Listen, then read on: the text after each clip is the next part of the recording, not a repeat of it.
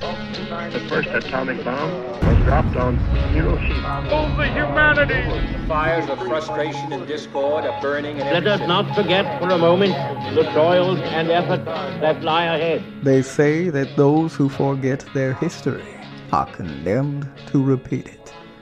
This is the History Lessons Podcast with certified financial planning practitioner Patrick Huey, author of History Lessons for the Modern Investor, and your guide to financial wisdom in the past, present, and future. You ready? Good. Let's get historical. Historical? Indeed. This is the History Lessons Podcast for the week of September the 18th, 2023. Hashtag it HL, the number 4, TMI. If you are a modern investor and you're seeking some historical perspective in this crazy world of ours, well, my friend, once again, you find yourself in the right place. This week, we'll be playing some Tug-of-War. We'll be eating our green eggs and ham, and then we'll do some pigskin preparations. But first, the news. The news. August brought us a second consecutive month of industrial production growth. However, manufacturing activity barely budged, creeping up just to 0.1%. But non-auto manufacturing had its largest monthly gain since January, increasing by 0.6%. Not bad. In August, retail sales seemed ready to go with a 0.6% increase, handily beating the expectations for 0.1% growth. But wait, when we take a peek at the revisions, the actual increase is less compelling at 0.2%.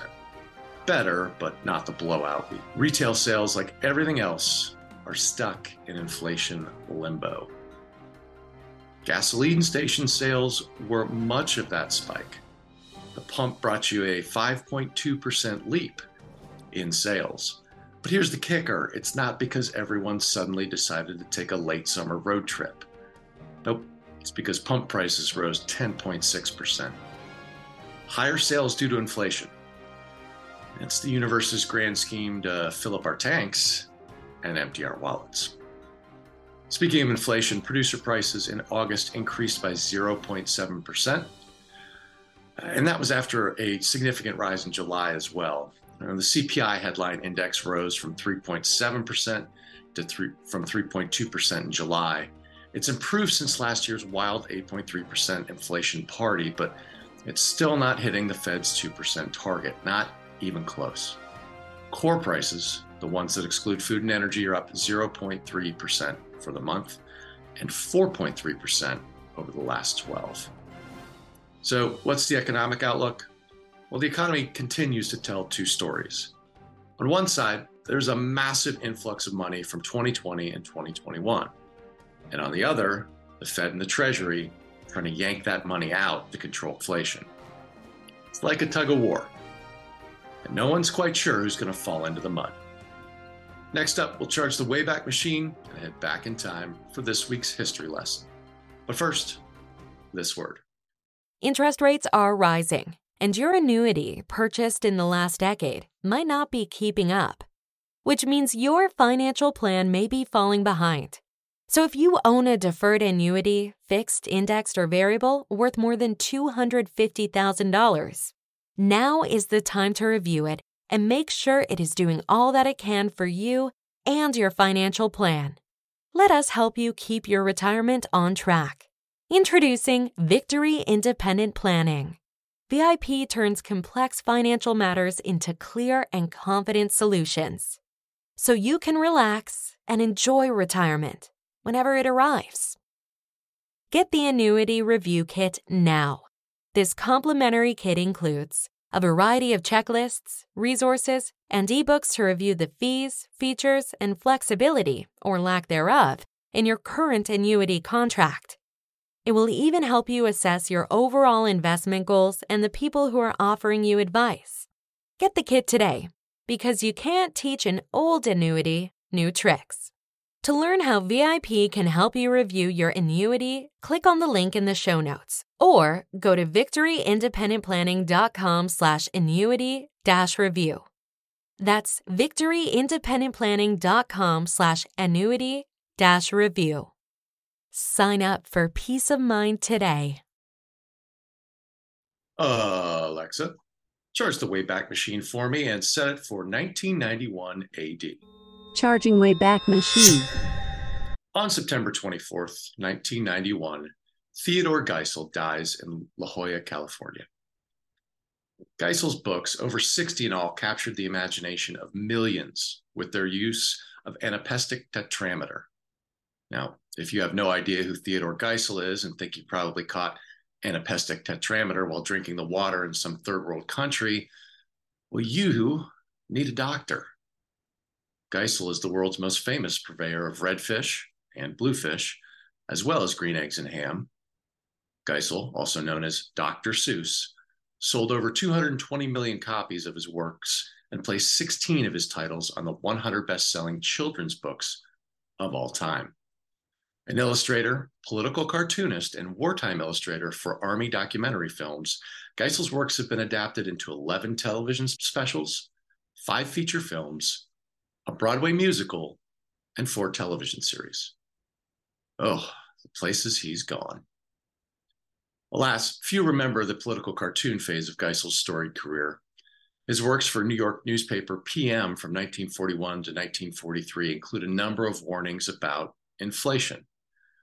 This echoes or even rhymes with the current direction of prices charged by purveyors of redfish, bluefish, and green eggs and ham.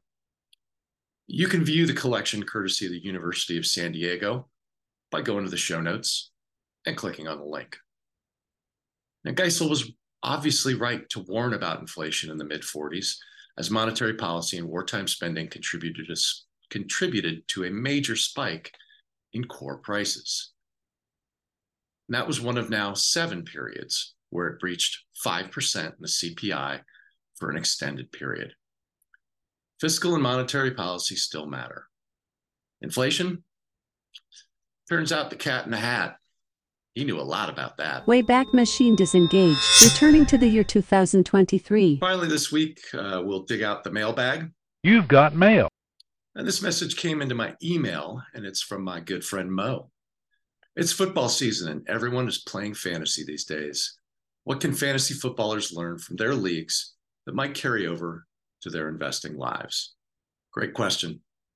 And let's do this one in 4 quarters, if we may. First, got your draft day drama. In fantasy football, there's the excitement of draft day. You and your buddies huddle around a table armed with spreadsheets and mock drafts, ready to pick your dream team. Will it be Mahomes, McCaffrey, Aaron Rodgers? Ooh, too soon? Investing, just like in fantasy football, it all begins with the ultimate draft day, choosing your investments. Or does it? Indeed, any good fantasy manager will tell you that the research and planning happen long before draft day. So it's a good lesson for investors who also need to put the work in ahead of time. Second quarter, everybody is an expert. Experts abound in fantasy football. The analysts on ESPN, the podcast hosts, and that guy in your office who's convinced he's an NFL insider. Pretty sure that guy never played a down of football in his life, but he knows he could do a better job coaching than the guy running the Giants, who had a tough 6 quarters, but was coach of the year last year. Beware the unholy trinity of wealth destruction: the internet, 24-hour TV, and social media. People, memes are not financial plans. Comments by talking heads are not financial advice. On to the third quarter. Let's take a roller coaster ride. Fantasy football is emotional. You celebrate a garbage time touchdown like you were the one reaching for the pylon, and you lament an interception as if you just lost your dog. Wins are expected. Losses are a source of some soul searching. Until Thursday night inevitably comes around again. Investing is almost always a roller coaster ride. Ups and downs are part of the game. And you hate any loss about 2.5 times more than an equal-sized gain. Fourth quarter, it's the expertise delusion. Fantasy football managers fall prey to all kinds of behavioral shortcuts like recency bias, the hot hand fallacy, and expert bias. And these are natural shortcuts. Humans processing data, much of it with a high degree of randomness, almost always fall for these things. And as we know, shortcuts win championships. Said no football coach ever. Investors, yeah, well, all of these biases, they're in my book, History Lessons for the Modern Investor, for a reason. All right, that's 4 quarters on fantasy football. Game over. My fellow historians, that's all I've got for this week. Check out my book, History Lessons for the Modern Investor. It's available on Amazon.com. It's got some tidbits in here, not just about behavioral biases, but football as well. Be sure to do all the social stuff. Please like, share, and follow. We're available on Substack, Spotify, Apple Podcasts, and YouTube. So pretty much wherever you get your pods, your videos, you can check us out. Keep sending me some messages for the mailbag, and we'll get them right on the air. Now, until next week, when we'll take another rollicking romp through the past and make an investment in your financial future with History Lessons for the Modern Investor. See you next week.